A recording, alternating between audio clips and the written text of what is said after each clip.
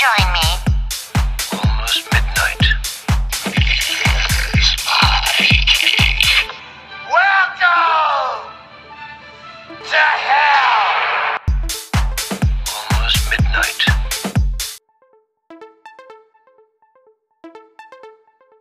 I think we have time for one more body. Enough time for one more story.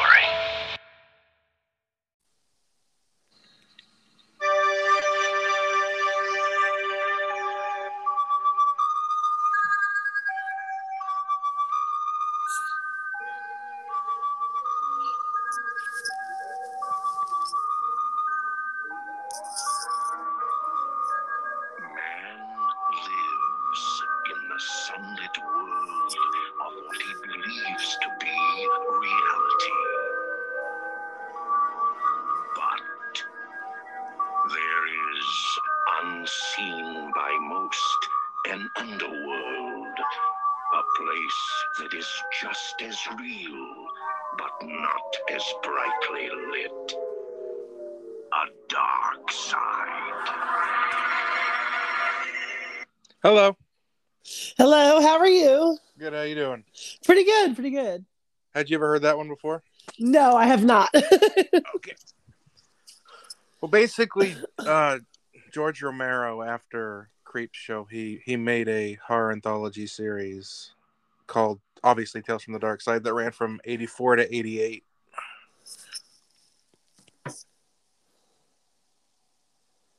It's varying in quality, but it's got good moments in it. No, I really liked it. I did like it. So today we're talking about. Oh, sorry. Welcome to Almost Horror Anthology Podcast, and today we are talking about 1990's Tales from the Darkside, the movie. Yes, I saw it's 1990. I saw it was listed as a comedy horror. Okay. But I really don't find it. It had some slight tongue-in-cheek comedy. I could see that, but Yeah. But it was directed by John Harrison, and it was based on the television series Tales from the Darkside. And it shows basically a kidnapped paperboy who is Matthew Lawrence, Joey Lawrence from Blossom's brother, which looks just like him. yeah. And he tells 3 stories to a suburban witch who is Debbie Harry from Blondie, who looks great, and she's preparing to eat him basically for a dinner party. Yep. It's so great. He stalls her by telling her 3 stories. It runs about the same as Creepshow 2. I saw about 93 minutes. Same budget as Creepshow 2, but did a little bit better. Really? I was gonna say, like, I don't know. It just seems more polished and. Yeah, it's crazy because it's the exact same budget as Creepshow 2, but it seems more polished and put together. What's probably the difference between making it for New World and making it for Paramount? Yes. And I see 43% on Rotten Tomatoes, which is, you can give or take Rotten Tomatoes, but Yeah, that's a pretty good score on Rotten Tomatoes. And screenplay George Romero and then Michael McDowell. Yep. I think George mostly wrote The Cat from Hell. Yes. And Malcolm McDowell wrote the other. They're all 3 solid though. Actually surprised, like I remember bits and pieces from the first one and the second one, Cat from Hell, from my childhood, but as I was like reading like synopses of it and like watching it, it came back to me. I remembered it pretty much, but all these stories were really solid, all 3 of them, and the cast is really crazy good too. Isn't that weird? It's an oddly. Yes, it's like a stacked, like even like the like small supporting characters you have seen in probably like 10 movies, like everybody. Like it's amazing that how expensive this movie would be to put on today using the exact same characters. Because everyone now is pretty much a really great star, huge star. Oh yeah, and before we get into it, like I said, Debbie Harry, she was actually in an episode of Tales from the Dark Side called The Moth, and Christian Slater was also in one when he was very young, in season one, called The Case of the Stubborns. I know I'm missing one. Okay, Steve Buscemi was in an episode of the show that came after Darkside called Monsters. Yeah, like Steve Buscemi, like Julianne Moore was in the first one. Like it was, I read that was her first. This is her first movie, but she's a gigantic star now. Oh yeah, Like yeah, Christian Slater. Like who else? Even like in the third one. I mean, people who watch Sex in the City would know him as like Richard from Sex in the City. But the main character, what's his name? Preston. Well, James Remar. yep, Jim. Well, he plays Richard, which is a huge character in Sex in the City that people would know him from today. But he's super young in this. Just everyone has like this, like went on to do crazy great things. Like it's really a great cast. Oh yeah, I think the rest of us know James Remar as like you said, Richard from Sex and the City, but he was also Dexter's father in the series Dexter, and he was Ajax in the Warriors. I haven't watched Dexter in so long. Can't recall him as the dad. Yep. But I did watch that whole series, but maybe I just revisit it. But yeah, I think he's also really good. But I even noticed that his wife playing in that one was she was Tommy Chong's daughter, Cheech and Chong. I started cracking up when I saw that. I was like, that's even great. But I recognized her from a lot of things too, which I don't recall. But visually, I knew. I was like, I've seen them before. I've seen them before. You know. I think the only thing I know her from is from Commando with Arnold Schwarzenegger. Yeah. Yes. she's super good in it. She's super pretty too. Yeah, she's super pretty. Everything is just so 90s in this too, which is great. If you grew up like really deep in the 90s, like just the aesthetic of the apartments, their clothes, even where they're like the bad area of New York where Preston in the third one lives, it's like probably not bad anymore because it was like 90s New York. It was just great to just watch this and like look at it and go, this is a great time. This is a really great chunk of, like a time capsule of the 90s to me. The way that Christian Slater was dressed like a preppy guy, where she's wearing probably like a sweater that everyone owned in like the early 90s, like from the mall, probably from like a just a generic, not Gap, but like even like a just even if you were to go to like a regular like generic mall store, everyone had this going to high school or going to middle school, the same kind of sweater. Yeah, he's a preppy. Yes. I love Christian Slater though. I'm a huge fan. Yeah, and I always forgot, like, revisiting Christian Slater in this, how he just sounds like Jack Nicholson to me. He talks very like controlled and not how you would think that he would sound for being how young he is. He just sounds like he's talking like he sounds like he's doing an impression of Jack Nicholson. I could definitely see that. Yeah, which is great. I loved him in Heathers growing up. He just was always, in all those, I guess, teeny bopper magazines I would buy growing up. Yeah. He was a heartthrob. He's still doing great though, Mr. Robot. He was really freaking good on. And wasn't he in like? Why do I feel like he was in a vampire movie? Like not interview with the vampire, but he was in Interview with yes, he was like the main reporter, right? Am I wrong with that?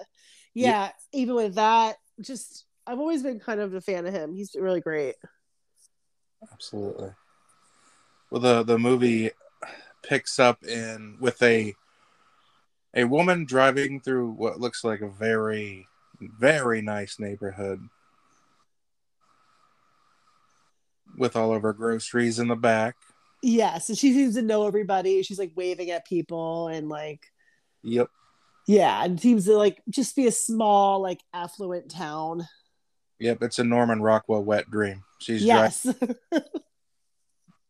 She gets home and she's getting her groceries, and then she hears a young boy shouting, "Let me out! Let me out!"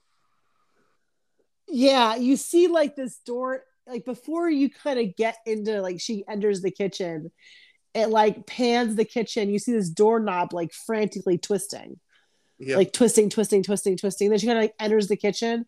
So you already are kind of like, wait, what's that? What's going on with this? Because she seems very mild manner, generic white woman, like Yep. knows everybody, knows the mailman by name. Like she's picking up flowers.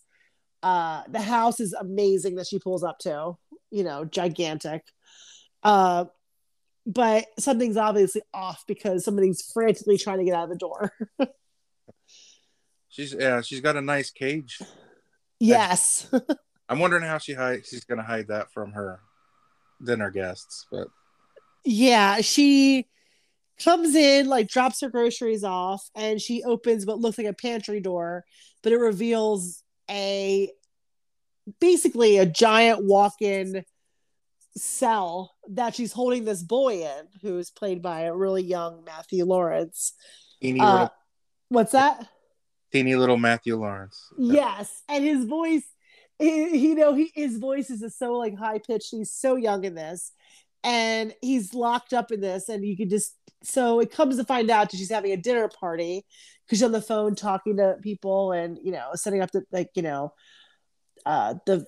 final kind of things for it, and comes to find out he's on the menu for dinner on the dinner party, and she's a witch. And here's my question: do you think that she's like unknowingly to them serving them little boy, or do you think she's having disreputable people over? I was wondering that too, because it's never discussed what they're having for dinner, or that it's never openly discussed. It's just kind of like she goes, "Oh, I always go all out for a dinner party," but you really don't know. But it does leave it open out in the open, like because there's really no telling she's a witch. It's not like she looks like a witch, or there's any kind of like tells for that. So that is a good question. I don't know because absolutely nothing gave it away except the reveal that there's a kid behind the door that she was a witch or having him for dinner, because all leading up to that, everything seemed very mild mannered and very just normal. My mind goes dark, so I just assumed that she was Having a bunch of witches over. no, even darker than that, which is a bunch of like good people unknowingly cannibalizing a young child. Which would be very, very, very dark. Yes. Oh, well, she basically tells him that she has to prepare him and gives him a little mini rundown of what she has to do because he's not familiar with the terms, but basically like gut him, sew him back up, get him ready to cook.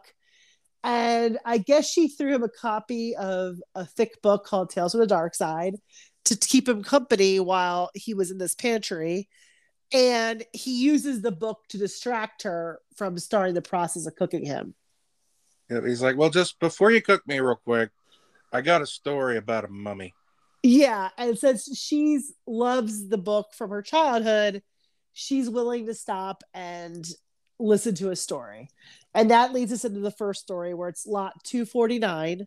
Yep. And I saw it was written by Michael McDowell, which is one of the screenplay writers with George Romero. And it's adapted from a Sir Arthur Conan Doyle short, lot 49, which is like Sherlock Holmes, basically. And it's adapted from one of Sherlock Holmes stories, which I kind of can see it now that it's kind of looks like that with mummies and artifacts and the things that Steve Buscemi character does in there, where he collectibles and things. I could see where you could see bits and pieces of that. And Michael McDowell, the most famous thing off my head that he wrote was Beetlejuice. Yes. Yeah. Beetlejuice. it opens up. Well, basically, the story is that a graduate student, Edward Bellingham, who is played by Steve Buscemi, has been cheated by two classmates, Susan, who's Julianne Moore, and Lee Robert Segwick.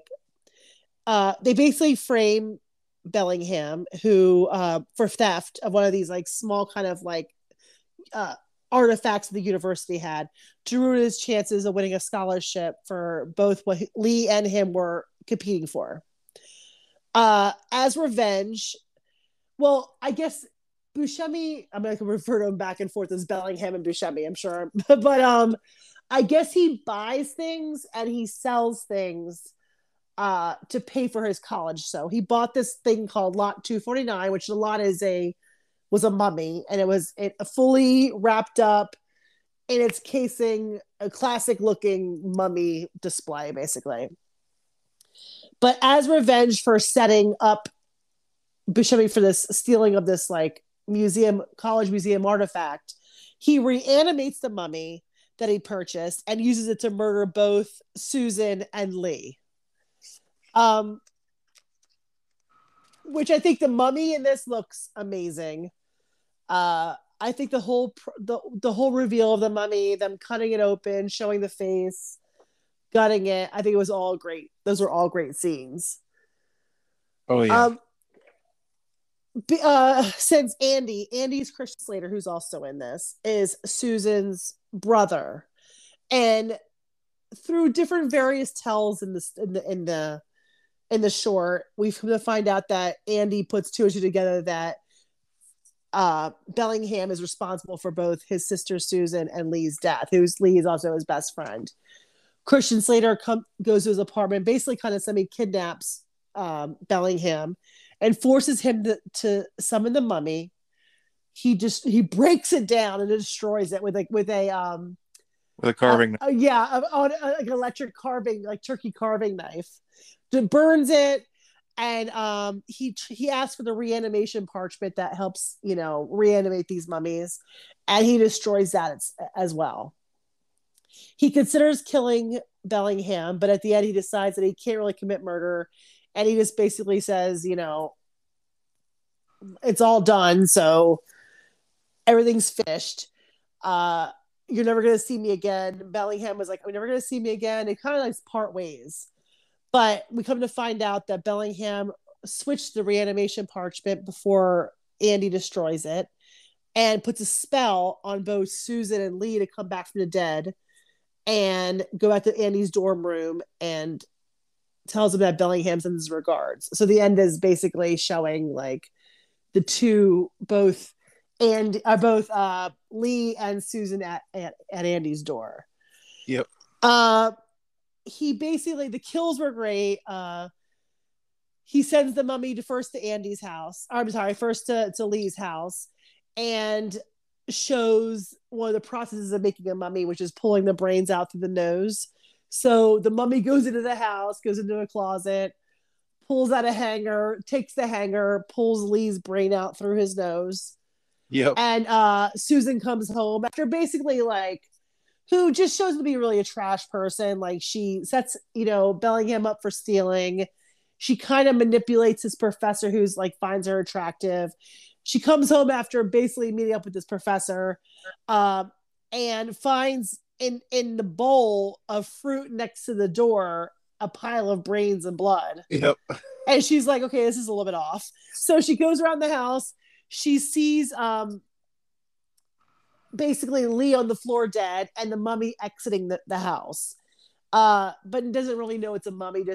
But when she retells the story to Andy, says that he was disgusting and dirty and smelled like rotten flowers, which Andy had earlier in the short had said that it always smells like rotten flowers, when you come to find out you use flowers for embalming and other various things. So he knew right away that it was the mummy. But they go to the funeral for the boyfriend together, and Julianne Moore's character gets killed by the mummy slicing her down her back and shoving the funeral flowers into her back, almost like another embalming process. Yep. So it was really great. I love the fact that it was like they get called back to hit Andy's house after Bellingham leaves campus. The two of them show up to like show that like Bellingham sends his regards, and they're both one's holding flowers and Susan's holding flowers and Lee's holding a hanger. So you knew what was going to come next for Andy. Which sucks because Andy was actually a nice guy in the story. Yes, I feel like he didn't do anything wrong to Bellingham.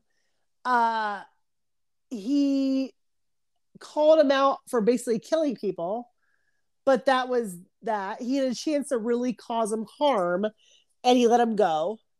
I really don't know why he sent him back for him, but I guess it's the end of the story. But it's also like he really didn't do anything to deserve to die. No. I also feel this is a callback kind of to Creepshow 2 for Something to Tide You Over, where the two were Ted Danson and the wife returned back to Leslie Nielsen's house. Yeah. I almost feel like it's an identical callback to that for some reason. I can totally. Yeah, it just kind of, I don't know if it's like paying an homage or if it's just the way they figured to end it, but you could almost play those scenes identical, and be like, yes, they're like almost one and the same. But I feel like Christian Slater was actually a genuine good guy in this one. So I don't think he deserved to die, but it was a great kind of ended this story, basically showing that he still could reanimate, and he shows that he got one over on him and that he didn't win, basically. Yeah, that's why they call it Darkside. It got dark. Yes, but it was fun. It was nice seeing a mummy. You don't really see that a lot. Yeah, and the mummy was really good. You could definitely see like zombie elements to it. Like if it in the face, if it wasn't a mummy, I would think it was a zombie. Yeah. So you just look at and I see that I looked at like Tom Savini's not a part of this, but Greg Nicotero is still a part of this. Oh, and yeah. I don't know if it's just like the zombie aesthetic that's always so tied to like Romero and all them, but like it definitely looked like it could be a zombie or zombie makeup, but it looked great. I thought it looked great. Oh yeah, it was definitely a really good start. Yeah. And I laugh because like, the colleges are like this, his dorm room, like what they call them dorm rooms. It's like a gigantic, basically studio apartment with like a fireplace, and he has all these beautiful books and artifacts all over. I'm like, what college is this? Where is he going? Like, but I thought it was a great cast. I thought everything about it was great. The kills were good. Everything seemed very like, nothing looked too like, I don't know. Everything looked on point. Everything looked like, it looked like a step up from the first two ones we watched from Creepshow 1 and 2. Just the kills and the development of the story. It had a good developed story. I just really enjoyed everything about it. Oh yeah, I've always loved this one. It's terrific. It's definitely worthy of it's essentially Creepshow, but yes. Oh yeah, 3 super duper strong stories and less ties to comic books. I feel like it was just really good storytelling. Oh yeah. It's the wraparound's pretty fun too. A lot of times they just phone that in, but I like the idea of this young boy telling stories to stave off being cannibalized by. Yeah, and I feel like when I watch these, like even with like Creepshow 1 and 2, and this one being like the unofficial Creepshow 3, I feel like a lot of the stories have like payback lessons, like revenge. A lot of them are revenge focused. Whether it's like the slot 249 or from the first ones, like Something That Tied You Over or Father's Day or Chief Old Wooden Head or The Hitchhiker, I feel like there's like a lot of just revenge stories. Oh, definitely. That goes back to the old comics the roots of the old comics, and it was just a lot of karmic retribution and morality. So it definitely, they still play on that. Like making the world right, balancing everything out. Yeah. They'll set somebody up and say, "This is a real son of a bitch," but just pay attention. Yeah. Well, I guess we go back to the witch's house after this one. Oh yeah. Sorry, yeah, she's feeding them cookies. Yes. She's still trying to get him started cooking. She's still trying to but he's adamant that he wants to tell another story, and she's very easy to persuade because she's like, sure, basically. It's like, yep. Tell another one, and as long as it makes it quick. You see the first shot of the oven that she's going to cook him in. It's this giant, almost 4 foot long tray pulls out of the oven.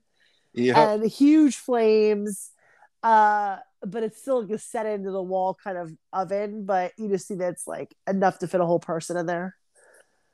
A whole Matthew Lawrence. Yes, which I think is also cool to see. So you start to see little bits and pieces of her being a witch in the house, but again, she doesn't look like a witch or have any other kind of tells. But it's great to see that. He sees that, and he tries to distract her with yet another story, and she agrees. And we go into Cat from Hell. You know how he got her to agree to it? He said this one's by Stephen King. Yes. The Cat from by Stephen King. And this one was, I think he sold a magazine, but it did end up getting published in 2007, 2008, in the series Just After Sunset. And this is the one. And this is the one they were going to have in Creepshow too, but it was originally cut. You bet. Good call. Good memory. Yes. God, I hope I nailed that Just After Sunset. Anyway, somebody will tell me. Yes, I would not know. I read it a couple times. Still not in my brain yet. But yeah, so we open on this affluent mansion, and up pulls a cab with a man in the back who is named Halston. And he is played by David Johansen. Do you know who he is? Yes. I know from childhood. Well, I know him under his pseudonym. Yep.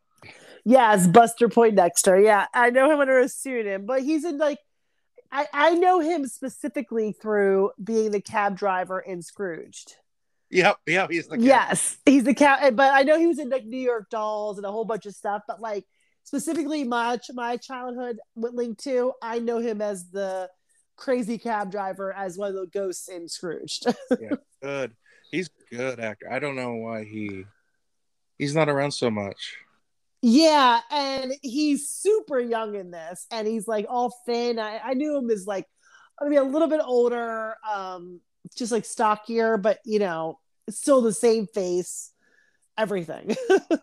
He's got a good hitman face. Yes. Okay, so it turns out Mr. Halston is hot to get inside. They talk to a wheelchair-bound William Hickey, who plays Mr. Drogon.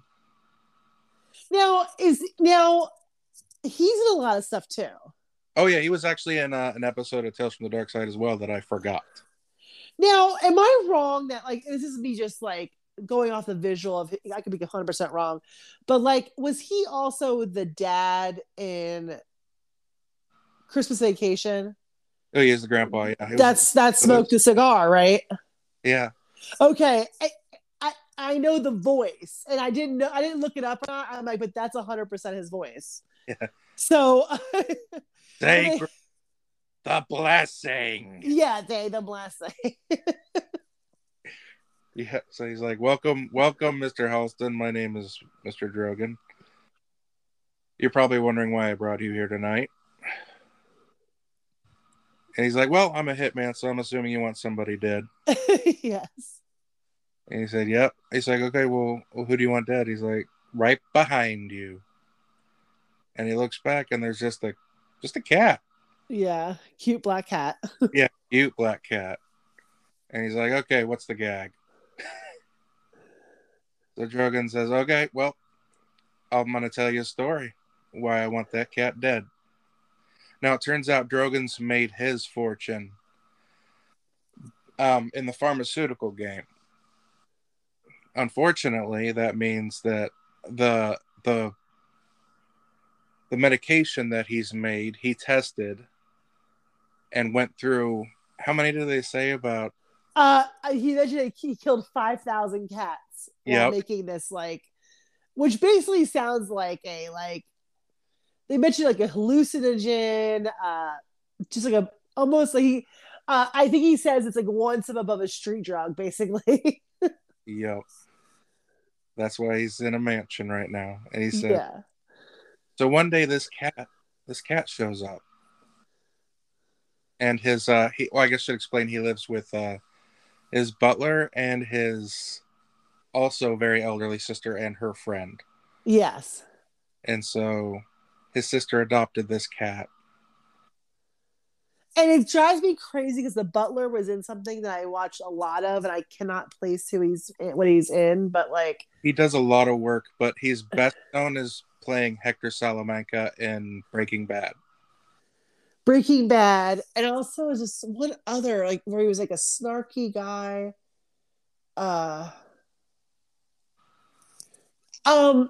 Because I used to cook in my previous life before COVID.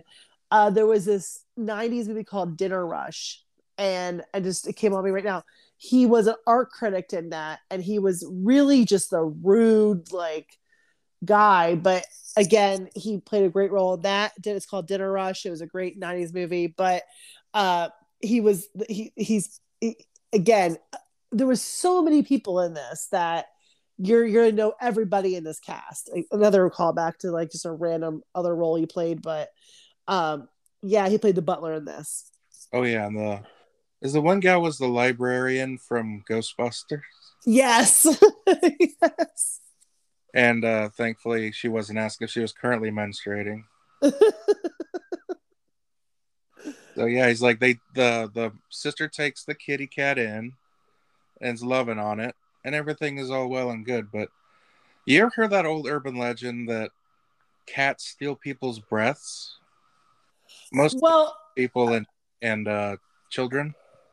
Well, now I never heard this. Okay, so I had cats growing up all the way through childhood. But when I was younger, I watched, which was actually before this anthology, Cat's Eye. Oh yeah, with Drew Barrymore, and it's again another Stephen King story, which is funny because they bring up the stealing cat people's breaths. Is that was a story in that as well with Drew Barrymore? I've never heard this, so I have to really look this up because this is now 2 Stephen King issue where he brings up cats stealing breath. Yeah, have you heard of this? No, I think Stephen made it up. Yeah, and it's funny because he uses it for 2 different stories, basically. Yeah, I love that though. How he uses his quaint upbringing and all these mothers that he. Yes. But yeah, but apparently it's true in this story because the cat comes up to the sister one night and just latches itself over her entire like a mask. Well, the cat first tripped the friend down the steps. I thought the friend died second. Oh, maybe the friend died second. Okay. So yeah, the sister gets basically suffocated. The cat is hanging on her face. Yep. The other one falls down the stairs. Yep, the cat trips the one down the stairs, and so he said that cat's gotta go. He said it after the first time, but the gal locked it in her damn bedroom. Yeah. And then he finally sends the cat out with the butler at midnight to go to the vet. And the vet's like, it's midnight. He's like, I don't care. I want this cat dead. So the butler takes the cat in the car to get killed. Yeah. And the cat was not having that either. Yep. So he escapes and just kills the shit out of the. I guess his name was Gage the butler, and then he comes back. And he comes back for now. He knows it's his turn. Yep. And so he hires the hitman to do his work to kill him before he kills him. And he's like, all right, listen, I don't really care because they'll only give me $100,000 for this. I'll do it. But this cat basically just runs amok all over the Halston carrier, the hitman, just takes him down one by one, like scratching him, attacking him, even like grabbing his crotch, like every cut in his neck, cut in his face. Yep. Like the cat just like tears this guy apart. Oh yeah, Drogon just says, yep, that's what you gotta do, $100,000. I'm gonna excuse myself for Yeah. He goes to the city. He's like, I'll be back. He's like, I'll be back when it's done. Make sure everything's done to get the other half of your money. Yep. And like you said, Halston just spends a dark night mansion with a cat who at first isn't very adversarial, but then like after takes a couple shots at it, then yeah, this cat fucks him up pretty good. Yeah, just takes him apart. And then it's a brutal battle of, I wouldn't say wits, but until eventually the cat, how would you describe this? Like, so I guess the kills are attached to like midnight for some reason. Yeah. So as it's getting ready to like hit midnight, the climax of like the cat's like killing time, the cat just forces his way down Halston's like mouth and throat and neck, and you just see him like basically he just shoves his whole body, he climbs down this guy's throat into his belly, down his throat. Like you just see him like choking, and it's such a good, I think, like special effects, because it's like you just see his eyes like bulging and his mouth, and this cat's just forcing its way down his throat. It's so disgusting, but actually looks 100% real. Looks 100% like this is happening to this guy. That cat did not like Buster Poindexter at all. But I guess because he was shooting around at the cat, or he hit the clock before it actually struck midnight. But I don't know if you noticed that. It was like 1 minute till midnight or 2 minutes till midnight. So he's on the floor dead. The cat's still in his belly. We don't quite know that yet, but yeah. But you know, the guy comes back, Drogon comes back, and he wheels in, seeing him on the floor. He's like, well, that didn't work. But then his chest starts moving, and the cat slowly crawls its way out of his mouth.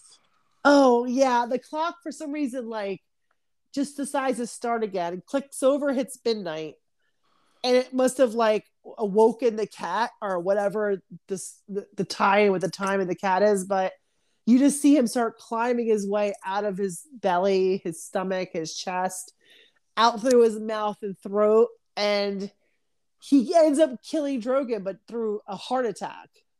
Yeah, well, maybe a little bit better than he deserved, but yep. Yes. The shock of it all basically sends him into a tizzy. He dies. And the cat's like, okay, I did my job. Yeah, that's it. That's good. I love it. Yeah, this was a really great one again. Like, just showing that I think the setting was great. I love how he was like, Drogon was like, oh, you have anything you want here? You have anything you want here, anything you want. And then after he left, he opened the fridge had nothing in it. He goes, yeah, anything you want. And it's like, it's all cheap booze, empty cabinets. He has no lights. Like, this guy just lives this disgusting life. Oh yeah, it was satisfying. The cat's like some kind of avenging angel.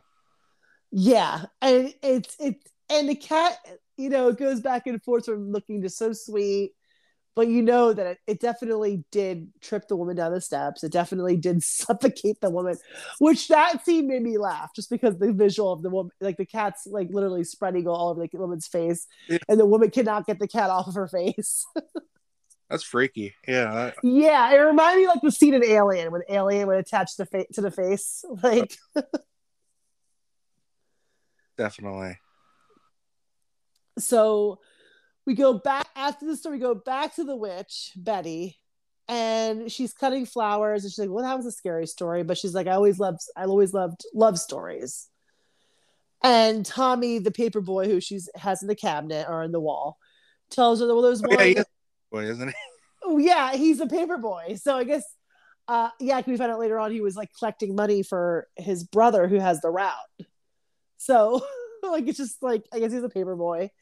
Says there's one in the book, but even though that she should begin cooking again once again, she's willing to listen to the story, and that's where we get Lover's Vow, the third story in the trilogy.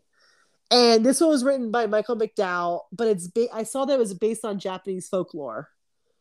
Huh. Which, yeah, so there's an actual story of Japanese folklore, but I guess instead of being gargoyles, they're ghosts. So I read that, but it's a name that I could not pronounce. But it was a story based on Japanese folklore, and it has this guy named Preston who I think Richard from Sex and the City. And he's a struggling artist, and he lives in this like great studio apartment. And through the skylight, there's like this huge stone gargoyle on neighboring building that looks down upon him, which you don't really know he's looking down upon him, but it's just positioned right above the window in his studio. Preston's agent calls, who's played by Robert Klein, again, another famous person, asking him to meet him at the bar a few blocks away.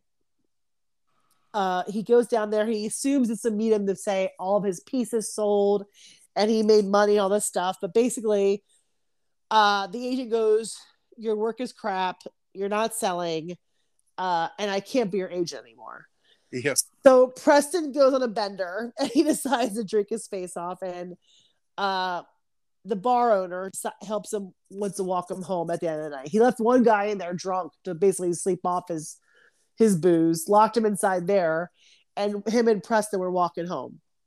Along the way, Preston stops in the back alley to pee, which, I mean, everyone's done, but like, what's up in the back alley to pee?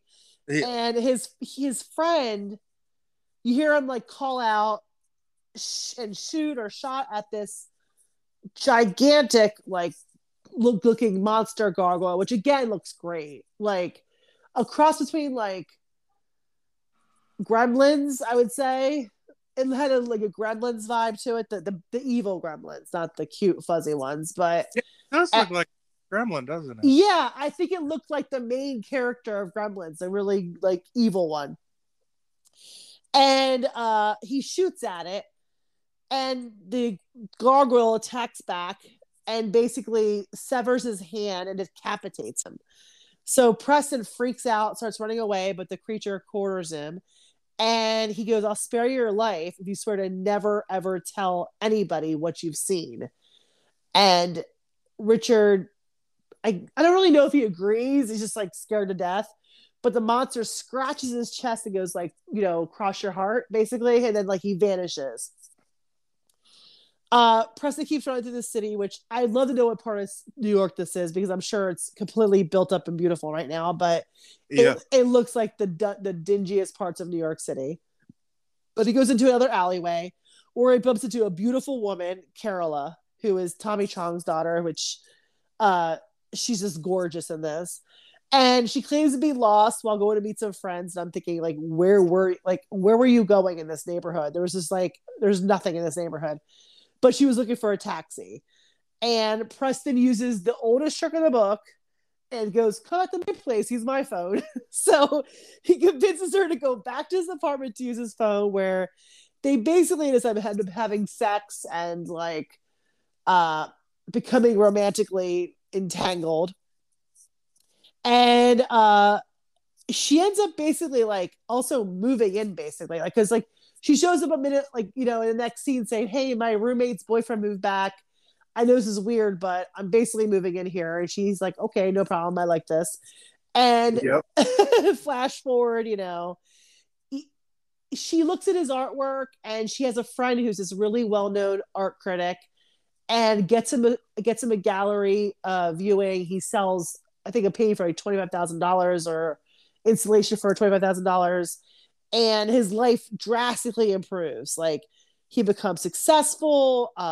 he gets married to Carola, has 2 children, but Preston can't shake the image of that disturbing gargoyle that one night in New York. So the 10th anniversary, they go out, they come back, and he shows her this like small figurine that I guess he has made that represents the gargoyle he saw that night. And he goes, I never told anybody about this. I never showed anybody this, but I love you and I don't want to have any secrets from you. Oh, they had 2 kids too as well. Yeah, 2 like cute, a boy and a girl, 2 cute kids.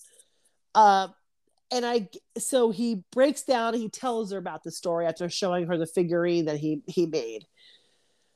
Carola appears to be kind of like uncomfortable with the story, and then she basically admits like this like heartbroken like kind of like wail where she's like, you promised not to tell.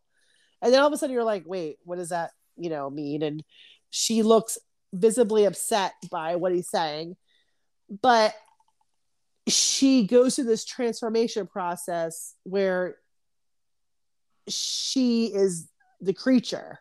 She reveals herself as the gargoyle of that night. So basically, with Preston's vow broken, Carola could no longer remain human and transforms back into the gargoyle. You hear the children are in the next room, like nervous and scared, but then you hear screaming from the room, and they're both transformed into gargoyles as well. The 3 of them.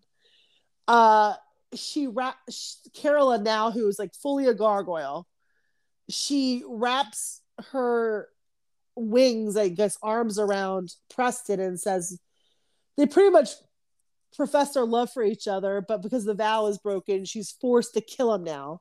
So she bites this huge gaping wound to his neck and kills him and flies away with the 2 children through the window, like the window of their studio. The final scene shows the 3 gargoyles, Carola and the 2 babies, now stoned, sitting on the building ledge, staring down like at the city, kind of like in this like sad, like remorseful kind of face. Yeah, it's deep. Yeah, this one, I mean, this is a really great story. It is, isn't it? It is so good. Like everything about it, from like the setting, all the practical effects, like the transformation of Carola into the gargoyle with her skin ripping, the wings coming out of her arms, everything about this. Oh yeah, Survey. Where did you catch it? Where did she what? Where did you see this at? The show, the movie? Yes. Oh, I watched it at home. I watched this at home. I know, but where was it streaming? Yes. I streamed it through my on demand had it. Oh, okie. Yeah. I was able to watch it. It's for free, I think, on a lot of the platforms. But my cable distributor has it for free to stream. Oh yeah, I'm not used to having cable. Do you probably have this on like actual physical DVD, right? Yeah, I just got the old school DVD. Yeah, this one is free. This one is available, I think, on all platforms free. But it's really good. This is like, out of the 3, I would say this is my favorite. This might be my favorite out of all 3 movies we've seen so far. Really? Yeah, like I liked Something That Tied You Over. I like this one a lot, only because it could be a lot of things. It could be any sort of secret that you keep from a partner that comes back and destroys something, whether it's like cheating, it could be anything. Like, it just so happened that he hid this fact that he saw a gargoyle, which is like, at the end of the day, I mean, it's not a secret, but it could be taken for something way more serious too. It destroyed his life. It killed him. It destroyed his family life. It destroyed everything. And all he really wanted to do was be honest. But at the end of the day, it's not what he should have done. He should have just kept it to himself. Yeah. Yes. But it's also like, you put yourself in his position and you think about it and you're like, I would probably do the same thing. I'd probably end up telling who I'm with too. Just one day be like, want to hear this weird shit about this gargoyle? Yeah, I feel like I don't even know if I would have waited 10 years. Like, that's a pretty traumatic story to not tell anybody ever. I mean, even if she didn't turn into a gargoyle, there's always a chance that she's like, oh, he's fucking crazy. Yeah. Yeah.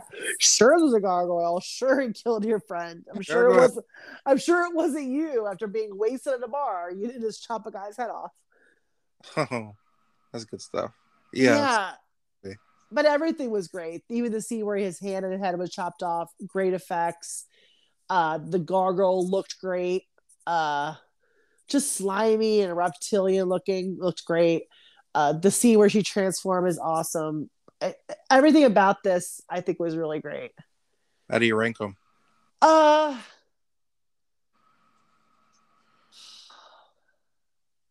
don't know if I'd go 3, 2, 1. Only because, well, 3, for me, it's like the story and the effects. 2 and 1, the stories are equally great, but the scene where the cat pushes itself down Dexter Poindexter's like throat. Yeah. Like, that scene is just so good that made the whole short story for me. Like, the way that he just was killed was so great. But again, like, the first story was great in other ways. Like, the first story was those 2 kills were great too. And then I think the mummy looked good. So even though 1 and 2 could be interchangeable for me, I'm going to go 3, 2, 1. Depending on the day you catch me on, it's either 3, 2, 1 or 2, 3, 1. Or 2, 3, 1. Okay. And what makes the 2 back and forth for you? I don't know. Depends on I guess I've always been such a pessimist about love stories that I just kind of take it with a grain of salt. Maybe I don't know. Maybe it's that healthy pessimism and cynicism probably kept me from fully falling in love with a third story. But over the years, I've really grown attached. Yeah, I think also the frame of mind that I'm in today would probably be like, with relationships, I'd be like, yeah, 3, because again, like, I also think the reveal at the end of her being the gargoyle is so shocking. Like, if you're going in blind, like, that is completely a complete shocking reveal. You didn't see that coming? Like, she doesn't even give it, like, I tried to be like, if I watched this without knowing that she was going to transform, and I would say that she really does not give any inclination that she has any tie to this at all through the entire short. Oh, yeah. The only thing is that watching it now in hindsight, it's weird that she was in the alleyway, weird that she was meeting friends, like, because it's obviously a part of town where nobody goes. There's nothing around there. So I guess you could try to look for things like that way, and again, you're trying to find little inklings of giveaways, but there's really not anything I saw that would be like, she's definitely the gargoyle, she's definitely going to come back. It's just been so long since I've seen these movies for the first time. I never remember whether or not I was surprised by anything. Yeah, I definitely, because even with me remembering the stories like in the back of my mind from like so long ago, I don't remember the scene with the cat going down the throat as well as I did. So watching that was great again, and watching the third one, which is good in general, because I just thought it was a well put together story too. Are anthologies growing on you? Yes, they are. And I don't know why I never really watched them more than just a standard scary movie. Like, I don't know. I don't know if it's like, I don't know if I just didn't put much stock in them. Like, I don't know in what regard. I don't know why I chose movies like features over these kind of like groups of stories. Because I have seen a couple in my childhood and when I was younger, but looking back, watching these, feeling like the first time watching these, I'm like, these are great. Yeah, definitely. I mean, not the next one. Yes. That's going to be an interesting one because then we can just, instead of being like surprised at the quality, we'll probably spend the entire day just shitting all over this movie. Yeah. When I even told my roommate about the third installment of this Lover's Vow one, and I told the ending, she's like, I literally have chills when you tell me the story about this. She's like, I need to watch this movie. She's like, I literally have chills because she's like, because it's just a great kind of like thing at the end where you're like, you think you're doing something good and you end up doing something really horribly wrong. Like, it's the worst thing you could have done. And his life was going so good for him. It's also like, uh, how he's bad luck, and not bad luck, but just hasn't, never sold anything. Even when he does sell something and he does have a good life, there's a way he ruined it. Yeah, he spends 10 years fucking. It's just shit happens. He just couldn't leave well enough alone, and that's like people like that could be like people like me, like that you think they're just doing like something good or something positive, and you end up just being like, why I do that? Why couldn't I just leave well enough alone? Yeah. Like, your life is perfect. You're selling $25,000 paintings. Like, forget about the gargoyle. Forget about it. Yeah, I can see that. Well, I don't know. Maybe it would be easier to excuse out of hand, like one encounter with something you don't understand. Yeah. Or maybe it would haunt you more. I don't know. Yeah, because he could not give it up. He could not forget about it. Not forget about it. Well, after this, we go back to the witch because we have to end the movie because, she basically tells Timmy, she goes, boy, you did say the best story for last because, she does love a good love story. But he goes, no, the next one is the best. And it has a happy ending. And she goes, no, it's too late. I had to start cooking. And besides, those stories in these books have happy endings. So she begins like to wheel this like butcher block with all these kind of tools and gadgets on it to cut him open and prepare him. But Timmy, the paperboy, begins to narrate his own actions. And he talks about how he's going to throw marbles on the floor, and he throws marbles on the floor, and how she's going to lose her balance, and she loses her balance, and how she basically falls back on her cooking tools and basically impales herself in the back. Yep. And he goes, oh, and while he talks about how he's like, while she's fidgeting around with these tools in her, he reaches for the keys, and the way he can reach the keys, he grabs the keys, he unlocks himself, and he shoves her into the oven to send her in to cook herself, basically. Yep. And the film ends when Tommy like walks over to this bag of cookies, and he takes one out, and he looks at the camera at the audience. He goes, don't you just love happy endings? And then the story ends. That was weird, huh? Kind of. Yeah, definitely. Or hey, let's look. He took control of the narrative. Yes, and I mean, I think it was a great wraparound story. It was a great setting of all the stories. Even though it was Stephen King, it wasn't a classic Maine. Even though it could have been a New England town, but it wasn't specifically attached to Stephen King saying it was Maine. So, but that was also great. The house was great.